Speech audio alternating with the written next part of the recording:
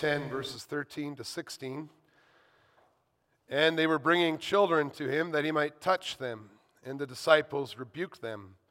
But when Jesus saw it, he was indignant and said to them, "Let the children come to me, do not hinder them, for to such belongs the kingdom of God. Truly I say to you, whoever does not receive the kingdom of God like a child shall not enter it." And he took them in his arms and blessed them, laying his hands on them. Beloved church of our Lord and Savior Jesus Christ, there are a lot of children worshiping with us today, and today I need the children to look at me, and whether you're in the building here or you're in the gym, you just raise your hand and wave so we can all see the children who are in the building. I'm seeing a few people waving, especially the children who might sit on their parents' lap. Enjoy sitting on your lap, your parents' lap, and you wave so we can see you. As adults, we need to see you here or in the gym. And do you ever stop, children, you can stop waving now, do you ever stop to think what it was like to meet Jesus when he was a child? Jesus was a child at one time in his life. And since he had human parents, we would not be surprised to learn that his children that his parents were happy when, after he was nursed, he burped. Or maybe they had to, when he was a baby, had to wipe up some of his drool that was coming down, or maybe they rocked him to sleep as a child. And since no human is born walking, we can understand that Jesus spent some time crawling around on his own knees and then toddling around and looking at other people's knees. Common to all children, we would expect that he too enjoyed it when people spent time with him, when they held him, when they spoke kindly to him. And it makes us wonder how we as adults would have interacted with him if we met him when he was a child and perhaps tugged on our sleeve to say hi. And Jesus makes us think about that when he taught his disciples that whoever receives a child in his name receives him. Christian character is displayed in how we receive children. If you're an adult, a grown-up, what is your view on young children? Are you the kind of person that considers children a sometimes necessary burden?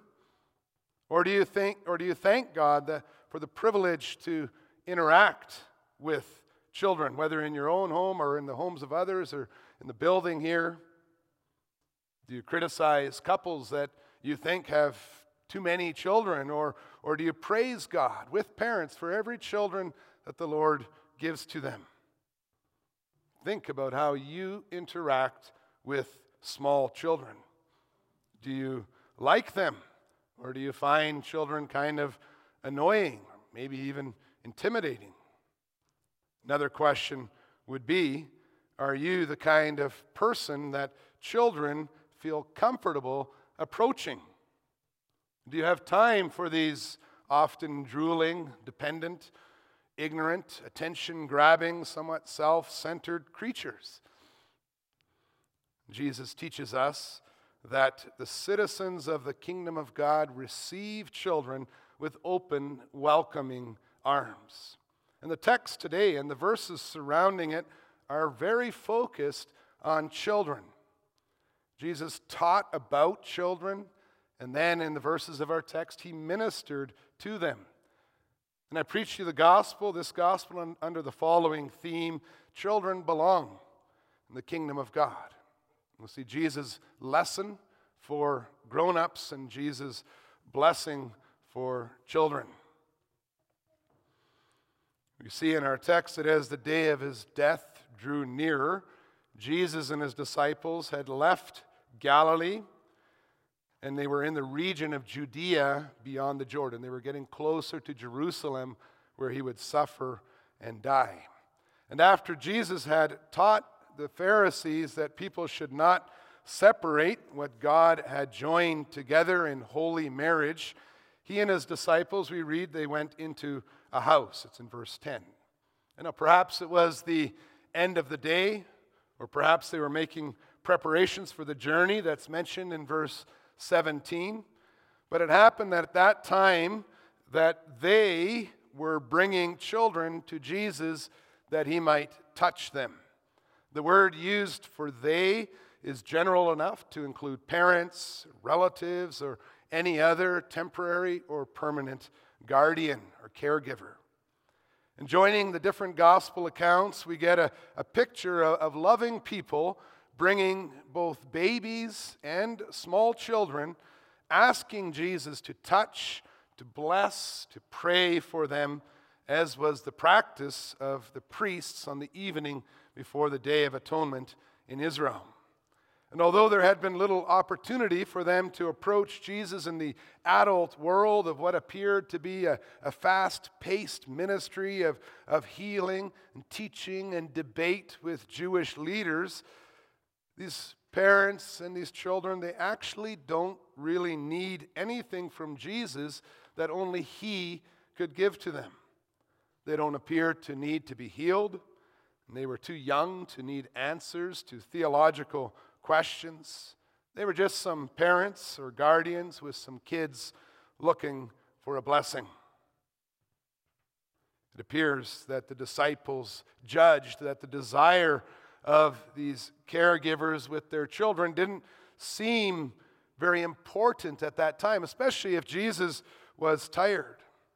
And perhaps if you are not a kid, you can think of some very good reasons why the disciples rebuked these families and even hindered them from drawing near. Perhaps they were blocking the door to the house. You might think of some good reasons, but Mark does not explain why the parents or why the disciples did this. He only tells us how Jesus reacted so that we know that what they did was very wrong. The disciples were wrong to separate receiving and loving children from other kingdom work. And it makes us realize how wrong it is to tell our children that we don't have time for them because we're too busy with the so-called real kingdom work, as if being active on a church committee or leaving on short-term service trips is more important work for a mother or father than receiving little children. Now, there are not many times that we read that Jesus was angry. He sighed at the Pharisees' demand for a sign in chapter 8, verse 12. He was very deeply disappointed with his disciples' blindness, but now he is indignant. That means angry.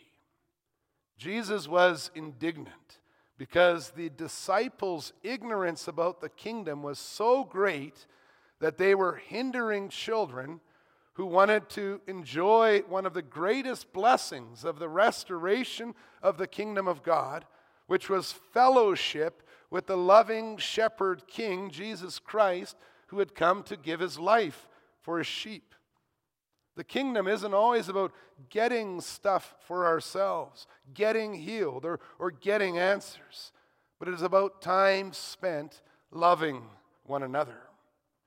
When Jesus healed that boy with an unclean spirit, Jesus had shown them that the light of the kingdom of heaven that had been seen in the transfiguration, it shines into earth through the down-to-earth love and care shown to a child.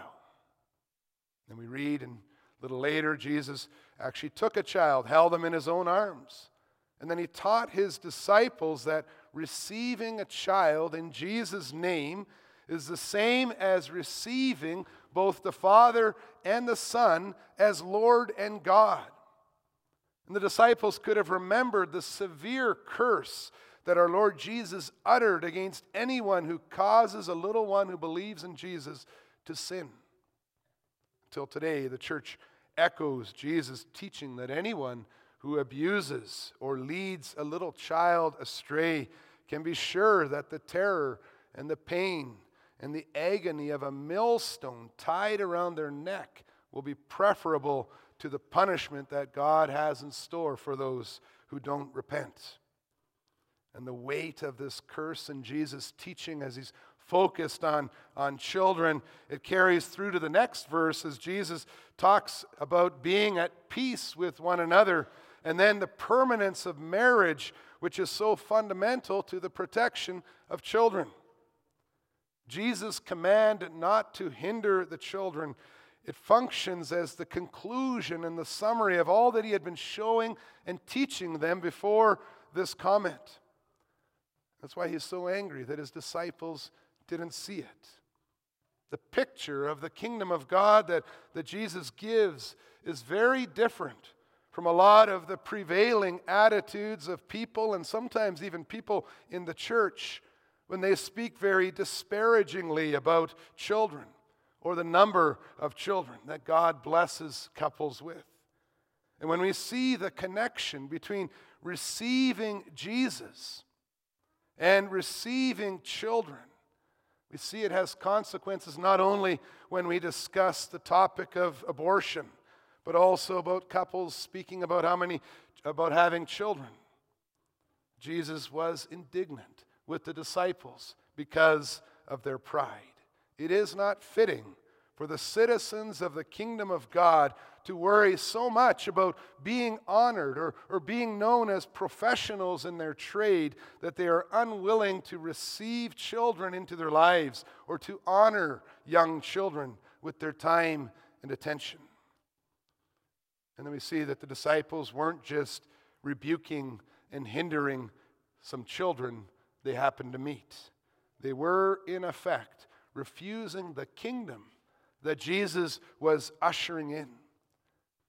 And as we stare at Jesus' teaching concerning the importance of a parent's faith, a godly instruction of our little ones, careful attention to a peaceful marriage relationship, we realize that he is showing us what the kingdom is like. It's not about honor and thrones and greatness and success and personal wealth, but it's about parents and volunteers sitting on a floor with children, playing with ponies, cutting paper, building stuff out of Lego, gluing stuff, reading books.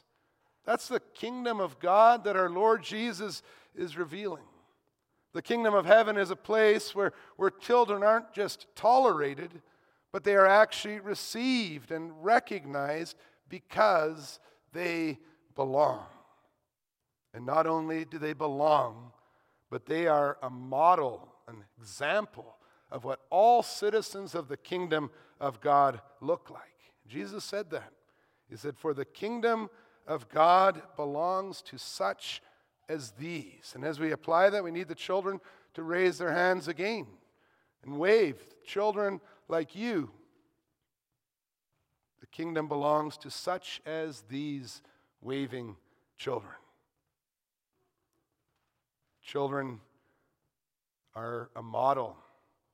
That's the positive lesson that Jesus gave for the grown-ups. First he said, don't hinder them. And then he said, look at them. And then Jesus actually flips it all around. They were debating whether or not children belong to the kingdom or not. And then Jesus flips it around and shows there's no question about the children, but the real question is for the adults. The point is, not every adult is necessarily a part of God's church just because they are participating in all its activities. Only those who are like children will be in the kingdom. So how can we as adults be like children? Now, if Jesus meant that we had to imitate some characteristics of children, then it would be just like giving a list of things to do in order to enter the kingdom.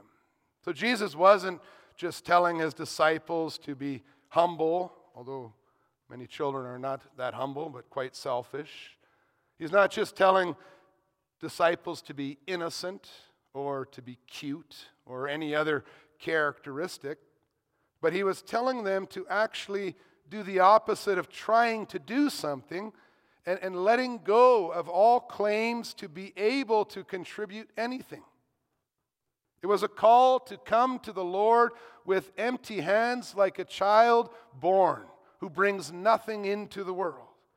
To be like children is to be dependent on the love and care of others. And not just as an act that we sometimes speak when we say, I'm depending on God, but in such a way that you trust so completely with all that you are and all that you have and all that you do, that if there was no God, your entire life would crumble. Just like a child could not survive even a few days if they did not have a caregiver. To be like a child is to have your very reality shaped by what others teach you, by what God says, which you believe implicitly and without any questioning, because you completely trust the one who taught it to you. And as we reflect on the relationship of young children with loving parents, we can see why Jesus said they are the model of citizens in the kingdom. Citizens of God's kingdom are poor in spirit and meek. Just think of the Beatitudes, the blessed statements. Citizens of the kingdom recognize their dependence and they rejoice in God's grace to them. Citizens of God's kingdom are like children with their trusted loved ones, eagerly desiring to spend time with their heavenly Father, seeking to live under His blessing, humbly seeking Him out. To be like a child in the kingdom is to believe everything the Lord says, to be willing to be last because you know you are the smallest, to savor the favor and kindness of the Lord, to bask in His gracious attention, to delight in all the blessings of being His child. What had Jesus taught them about greatness in the kingdom of God in verses 33 to 37 of chapter 9? Greatness in the kingdom is a willingness to give up your own proud feelings of self-importance and to be a servant of all. Ironically, those who are like these children show that they are like children also in how they view and interact with children. People who are like children. Citizens of the kingdom of heaven are like Jesus, also in the way that He gave His blessing to children. We'll see this in the second point, His blessing for children. And as we look at these verses in our text today, Jesus' response to the children that were brought to Him and then barred at the door, and then He wanted to see them. It reminds us of the excitement of an aunt or a grandmother reaching out to hold a newborn infant. He's indignant that the opportunity had been blocked, had been taken away from him. And then when he had the opportunity, Jesus took them in His arms and blessed them. And the word for blessed is repetitive. It means like thoroughly blessed them. He fervently blessed them, laying His hands on them. It's a most tender passage in Mark. And do you see the beautiful picture of the reality of the kingdom of God that Jesus displayed, but the disciples had failed to recognize? The Son of God took on human flesh and took babies and young children in His arms. Children who are brought to Him and who come near to the Lord Jesus are not hindered by our Savior, but He receives them and He is tender towards them. Their place in God's kingdom is clearly revealed in Jesus' willingness to bless them. For although the Lord does not bless those who are not in His kingdom, He certainly extends His favor to all who are included, both childlike believers and their children alike. And by taking these children in His arms, Jesus confirmed that the adults who believed in Jesus Christ are correct to believe that their children share in the blessings that they themselves received because of their faith. When Jesus healed the young boy who had an unclean spirit, he had asked the boy's father if he believed. Jesus again connected the faithful instruction of caregivers to the godly lives of children when he warned against those who harm or mislead children. It's because of the childlike caregivers in this gospel turned to Jesus in dependence, and they sought his blessing over these children, that the children they brought to him were included together with them in the kingdom blessings. And God displays his love for children by entrusting them into the loving care of parents who love them and live in peace with one another. Children can experience the blessing of the Lord Jesus through the loving care of their parents or guardians or any believer who is entrusted with their care. And when Jesus blessed the children who were brought to him, he was revealing the task of all adults in the church today. Children of believers must know about their blessings in Jesus Christ. The Holy Spirit leads all grown-ups in the church to raise these waving children up in the knowledge of God's favor and promises toward them.